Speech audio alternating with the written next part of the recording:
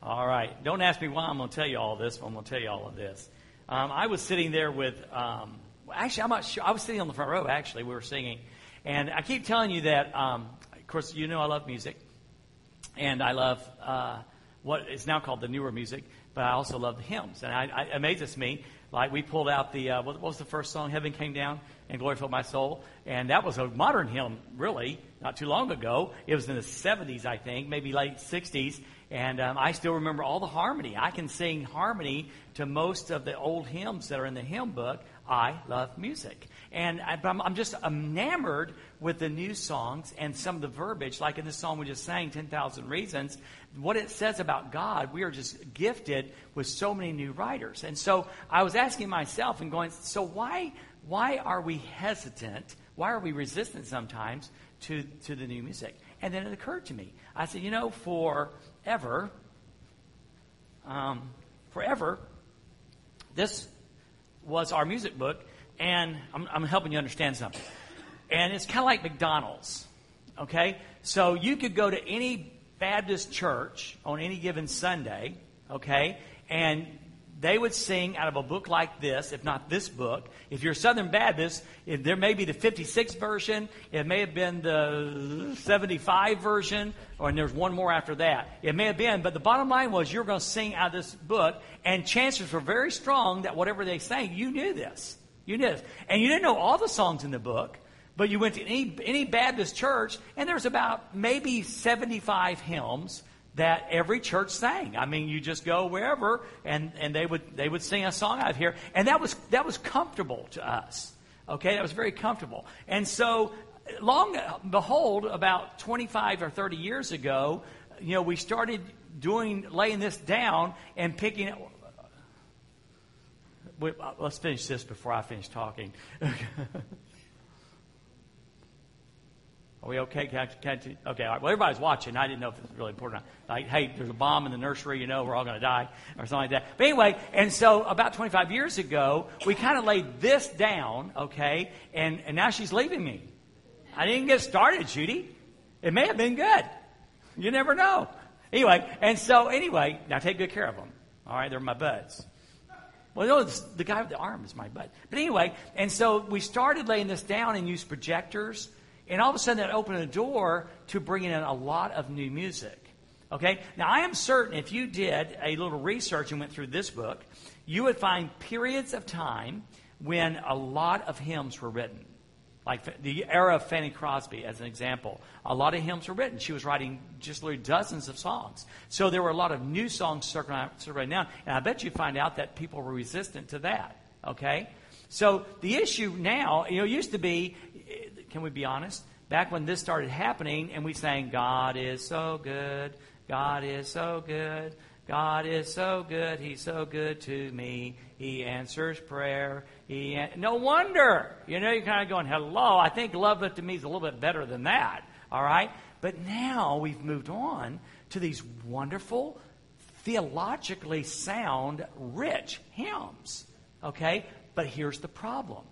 Because there's such a proliferation, was I even close? Close enough. Are y'all proud of me? Are you proud of me? There's a lot of songwriters today, and they're writing these beautiful songs. So constantly, new music is being introduced. Now, did you hear the story? By the way, I just thought of this sitting on the front row. Okay, it's brand new. So, did you hear about the church, the Baptist church, that was having a spelling bee?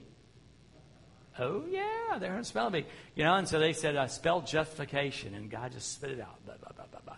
Sanctification, blah, blah, blah, blah, blah. Glorification, blah, blah, blah, blah, blah, blah. Ecclesiastes, blah, blah, blah, blah, blah. I mean, Zechariah, blah, blah, blah, blah, blah. And then the caller said, change. He sat down. Isn't that great? I just thought of that. I just thought that's on the front row. So it's hard sometimes for people to change.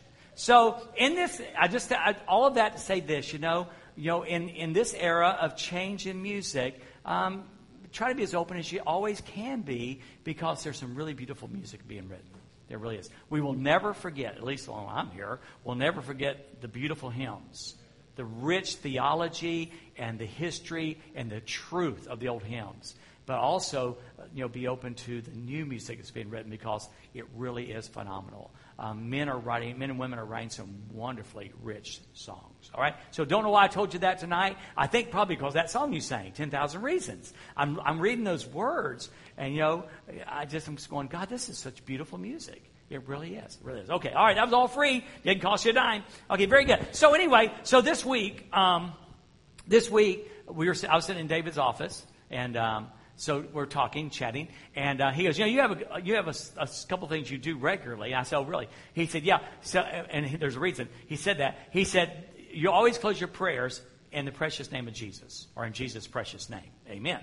And the reason he told me that was, he's the guy who puts up the sermons on the internet. And so what he does is he kind of searches audibly through to the sermon, searching for in Jesus' precious name. And that's how he finds the end of the sermon, because that's where he cuts it off. So instead of having to listen to the whole sermon all over again, he listens for that. It's just how I close my prayers, in Jesus' precious name or in the precious name of Jesus. And if you listen when David prays, okay, you're going to hear for our good and his glory. For our good and your glory, actually, is what he says. We get in the habits and of doing things, and that's just how we do business. That's how we do business. Now, grace, I think, there are several words, and one is relentless. The new tag word in church circles is the word relentless. You hear it in songs. You see it on T-shirts. We talk about, matter of fact, this morning's sermon had, redeemed, the relentless pursuit in it. It's just a tag word that we use. Well, and unfortunately, by the way, when you have a word like that, it loses its power. In our family, I bet it's true in your family too. In our family, we always end our conversations with, or when we leave, we say, I love you. I mean, when Sarah calls from Korea, I love you, Dad. I love you too. And then, we just do that. It's something we do. But unfortunately, it kind of loses the power if we're not careful. It becomes just three little words that we tag in. We don't really, I shouldn't do this, but I love to mess with people. I really do. And, I was at Menards, and she made the mistake. I didn't make it. She made it. How are you doing tonight? I said, you really want to know? That is not what she expected. She ignored me. I said, excuse me, you asked how I was. Do you really want to know? What do you mean? I said, well, you asked me do you want to know how I'm doing? And I just love messing with people. I really do. And, the words become habit and they become rote. And I'm really wondering, and I hope not, that this wonderful word grace, because everything today, thankfully and gladly, is grace saturated, but I don't want grace to become so common we miss it for what it is. And hence, tonight, we're having the Grace Fest. The Grace Fest. Now, at Grace, we say grace before our meals. Who wants to say grace? Okay. And we name our children Grace. Okay. And if we're not careful, grace can become just another word. And I don't want that to happen. So tonight, I want to look at we got 30 minutes, so we'll hit most of them. Some of them are common scriptures, some of them are not. But it just talks about, what does grace do for us? Why is grace such a big deal? Okay? And the first one we're going to jump into is a very common scripture, but I'm really hoping we can kind of go back and really nail down the importance of what this verse says. Now, Abraham Lincoln said something. He's got several really cool quotes, and this is one of them about grace that I thought was very good. I'll read it to you twice to make sure you get it. Intoxicated with unbroken success, we have become too self-sufficient to feel the necessity of redeeming and preserving grace. Too proud to pray to the God that made us. Is that not good? Anyone heard that before? Isn't that a good one? I'll read it to you again. Intoxicated with unbroken success, we have become too self-sufficient to feel the necessity of redeeming and preserving grace. Too proud to pray to the God that made us. So let's take time tonight and let's look at this word grace. Grace. Hopefully through a new lens. The first one, you could probably recite some of it or most of it, is Ephesians 2, 8 through 10. Ephesians 2, 8 through 10. And this is grace saved and shaped. Saved and shaped. Grace saved and shaped. Now, do you remember this morning I made a big deal about the word justified, and I gave you a very brief definition of what it meant to be justified, and it was to be, does anybody recall? Declared? Thank you. Declared righteous by God. That's a big deal. That's a big deal. So we don't have to earn our righteousness. We were declared righteous by God. Well, grace is another word that really is just an amazing word. No pun intended. An amazing word that we really need to grasp hold of. Now, again, this is the salvation in Ephesians. This is the salvation verse. We include this in a lot of our presentations when we're talking about salvation. And here's what it says. For by grace, now remember, we're justified. God declares us righteous. That's kind of the tagline there. With grace, now, and if you need to write this down in your Bible, do that. With grace, it's unmerited favor. Unmerited favor. Key word is unmerited. We don't own it. We don't deserve it. Now, I'm telling you, here's the deal. As we progress, if you're in a revival meeting and the preacher's hitting it hard and the Holy Spirit's all over you like white on rice, and you're just really you're feeling conviction, you're feeling the weight of guilt of your sin, the pressure of your sin, and you go to the altar and you get saved, you get born again, and that happens. You sense that and you feel that, okay? That you understand probably at that point better than ever unmerited favor. Whatever's happening to you right now, I don't deserve it. I don't deserve it. But here is an epidemic. I'm going to tell you. The longer we go to church, the less we appreciate grace. Mark it down. Argue with me. Research it. Do what you want. But I'm telling you, the longer we do the Jesus journey, if we're not careful, the less we appreciate grace. It's somehow that we get into our brain. We would never say that we earn salvation. We would never say that because intellectually we do not believe that. We don't believe that. But if we're not careful, when we start doing all this stuff that we do, when we serve in different positions in the church, and we choose church over golf, church over the lake, church over whatever, and we give our money, and we do all these different things, it slips into our mentality, and we would never say it, and we would deny it probably. However, we slip into this mode of somehow, we've earned a position. Okay? Trust me, it's a subliminal thing. It gets into our heads, even though we would never admit to thinking that. However, we need to constantly remember that it is unmerited favor. Just like we could never earn righteousness, David. We could never earn righteousness. God declared us righteous. That'll just light our fire.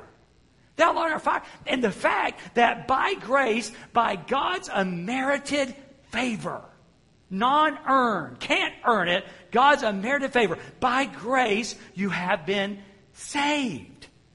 Your name was written in the Lamb's Book of Life, so that when we come down to that scripture in Revelation, and He looks for your name, He looks for your name, Deborah, He looks for your name, He's going to find it there.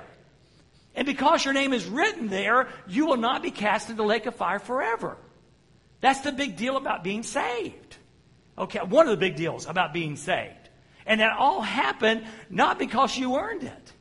Not because God looked down and said, you've earned it. You're good. George, you're a good one. No, we're going to let you in. No, it's all because of God's unmerited favor. Someone say unmerited favor. I want you to get this. Not earned. Not earned. By grace you have been saved, and it all happens through faith. Through believing. Through the path of faith. That's how it all happens. And this is not your own doing. You should underline that in your Bible. This is not your own. Not of works, lest any man should boast. Okay? This is not your own doing. It is what? It is a gift of God. It is a gift of God. See, you kind of need to tattoo this on the back of your hand. Figuratively speaking. Don't run down to the tattoo parlor unless that's your thing. Okay? But anyway, you need to get that on there. Wait, I am saved. It's unmerited grace. It's a gift from God. It's not my own doing. Okay? And that will change how we live the Christian life. It will change how we live the Christian life. It will change our motivation. It'll change our drive. It'll change our passion when we understand that we didn't deserve any of this and God gave us all of this. We didn't deserve any of this and God gave us all of this.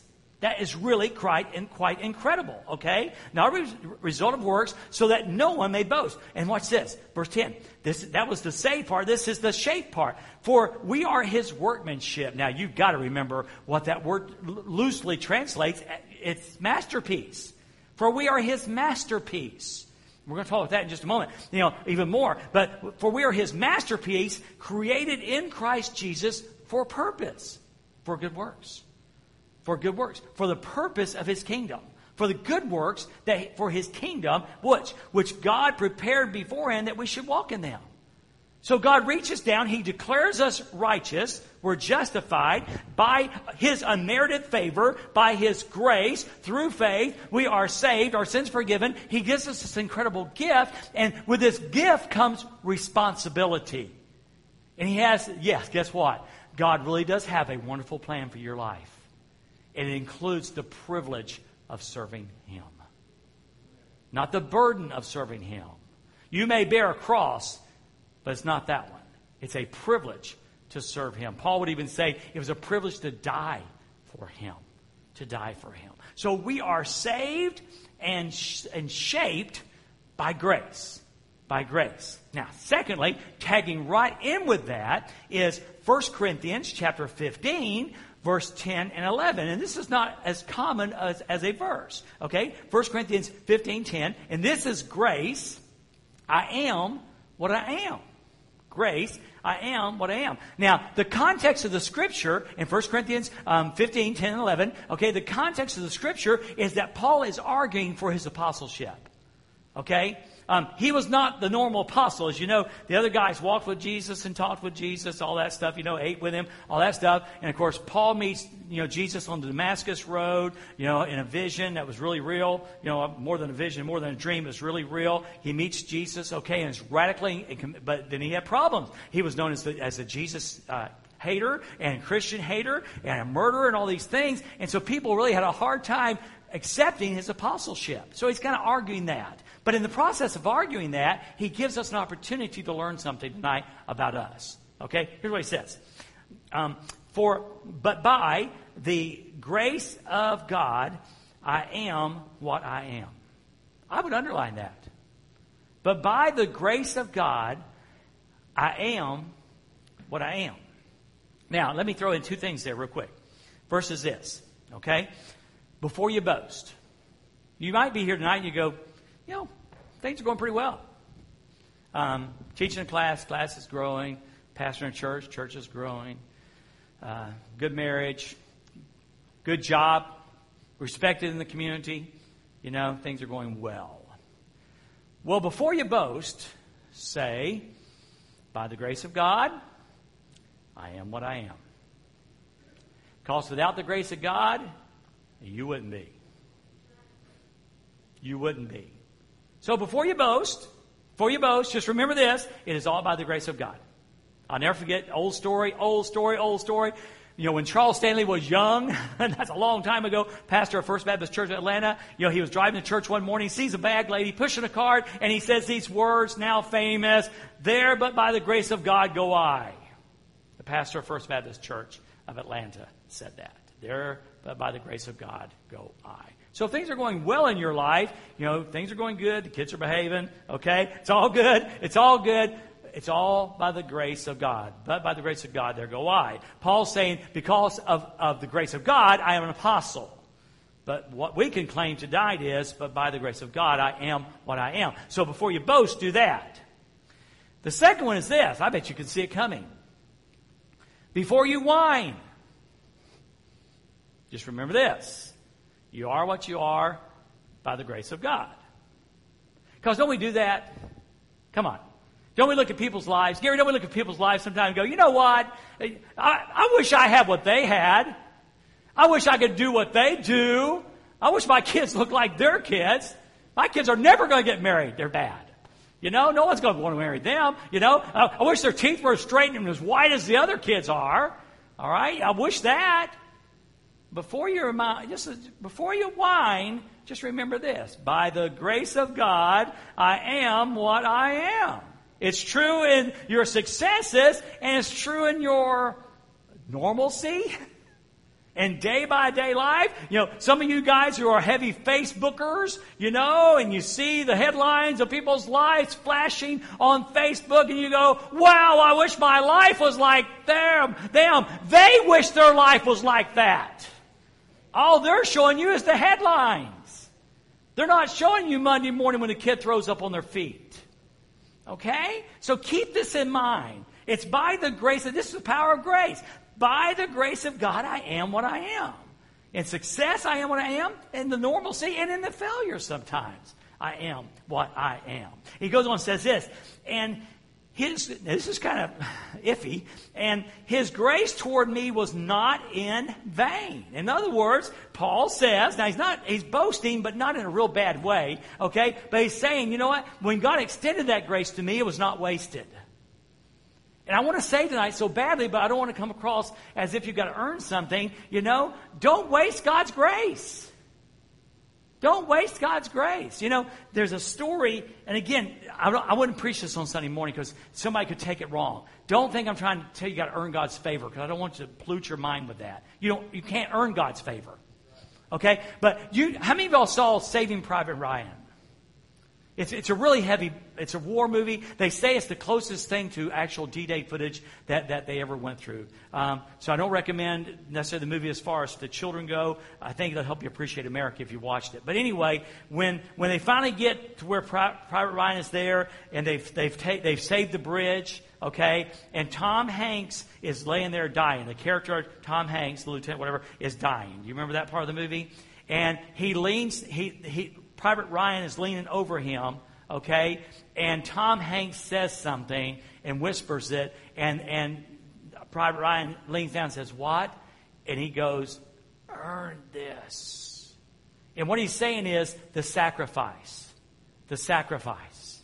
Now, please do not hear me saying you've got to earn salvation, because you can't do that. But we ought to live in such a way that people know we appreciate and love the grace that God has extended to us. All right? We should do that. And that's what Paul is saying here. His grace toward me was not in vain. He didn't extend grace and I wasted it. He extended grace and I used it for His glory. That's the purpose. That's the purpose. Now, and this is the part where you kind of go, Paul, are you sure you want to write that? On the contrary, I worked harder than any of them. Now, if I stopped there, you would say, well, that's a pretty prideful thing to say, Paul. But we don't stop there. He goes on and says, on the contrary, I worked harder than any of them, the other guys, okay, though it was not I. Though it was not I, but the grace of God that was in me. That's the qualifying statement, okay? All right? When we preachers preach, and when song leaders song lead, and when teachers teach, and when deacons deek, and nursery workers nursery keep, okay? When we do this, we can't boast and say, you know what? It's I did it. Well, you can boast and say I did it, but it's not true. It's God. It's God. I want to fully understand something. At least at this point in my life, and unless I get stupid, I understand that when you say, Brother Dwayne, that was a good sermon this morning, you and I both understand, let's just come to a conclusion tonight, it wasn't me, it was Him. I want you to understand, I got that. It was not me, it was God. And David, it wasn't you singing this morning, it was God. And if you're a deacon and you deek good, it's not you, it's God. Okay, so that's what Paul is saying. On the contrary, I worked harder than any of them, though it was not I, but the grace of God that was in me. We are what we are by the grace of God. Now, look at verse number 11, because here's what all matters. In verse 11, he says this. So whether then it was I or they, whether it was me or the other guys, I or they, so we preach and so you believed. It doesn't matter who, it matters that the job gets done. Okay? It doesn't matter if your name is recognized or not recognized. That does not matter. What matters is that the kingdom is advanced. It does not matter that Dorrisville is or is not on the front page of the Illinois Baptist. Because trust me, there are a lot of things we do that deserve that kind of recognition. That does not matter. What matters is that God gets the glory. that God gets the glory. So in your personal life and in your life here at church, in our church life, just remember, by the grace of God, I am what I am. And corporatively, we would say, by the grace of God, we are what we are. You know, we're going to do this back to school project, Lord willing, and it's going to cost about $25,000, and that much money is going to come in above budget offerings. So, Dana, aren't you glad? Okay, money comes in above budget offerings, and that's nothing we can go, woohoo, look what we did. It's what God simply allows us to do. God does through us. All right? So grace, I am what I am. Then we go one step further to another scripture that is not very common. 1 Peter 4:10.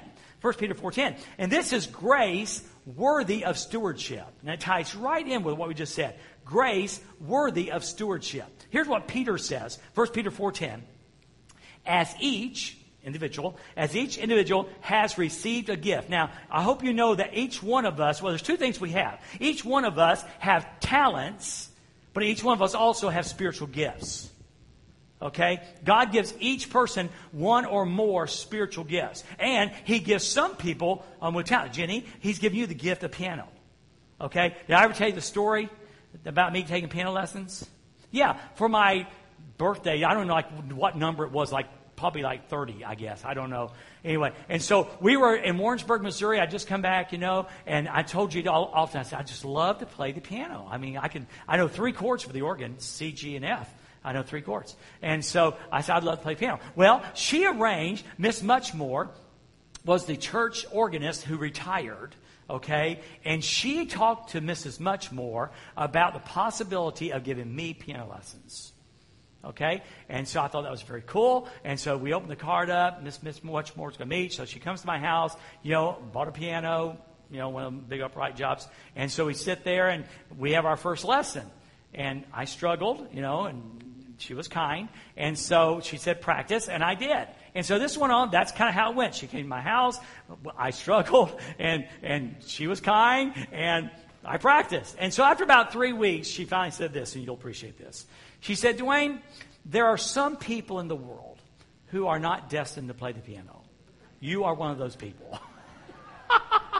So I was done. So that's not a talent that God gave me. But God often gives people talents, but He definitely gives every person a spiritual gift. So Peter says, as each one receives that gift, as you've been given that gift, and this ties right back in with Ephesians 2:10, for we are His masterpiece, created in Christ Jesus for good works. For good works. So God gives us spiritual gifts for those good works. Okay? So each one's received a gift. Use it to serve one another. How about that? You are not... Remember Jesus said, I did not come to be served, but to serve? Yeah, well, guess what? God didn't put you here to be served. He put you here to serve. I dare you to say amen. Yeah, it's true. It's true. Now we're going to be served along the way, but the bottom line is we are not a consumer organization, okay? We're a giving organization. We come to give ourselves away. We're not here to consume. We're here to give away. All right? So, as each one has received a gift, use it to serve one another as, here it is, good stewards. Good steward. A good manager of God's manifold. My translation says varied, but I love the King James. God's manifold grace. So we are stewards. God, in His grace, gives us these gifts, and we're to be good stewards of those gifts. Okay? Which, in the same time, we're being good stewards of God's amazing grace. Amen? It's huge. It's huge. All right. The next one is grace, sufficient, and more. Grace, sufficient, and more. And this, again, is a pretty common scripture, but I really love it because of what it says. It teaches us 2 things, one about prayer, one about grace. Okay? Now, the setup is this, okay? Paul's writing, again, in 1 Corinthians chapter 12, or excuse me, 2 Corinthians chapter 12. He's writing, and he's saying that God has given him this revelation. Now, again, a lot of people believe that Paul was actually taken to heaven. This is not like a vision. It's actually God lifted him up to what he calls the third heaven.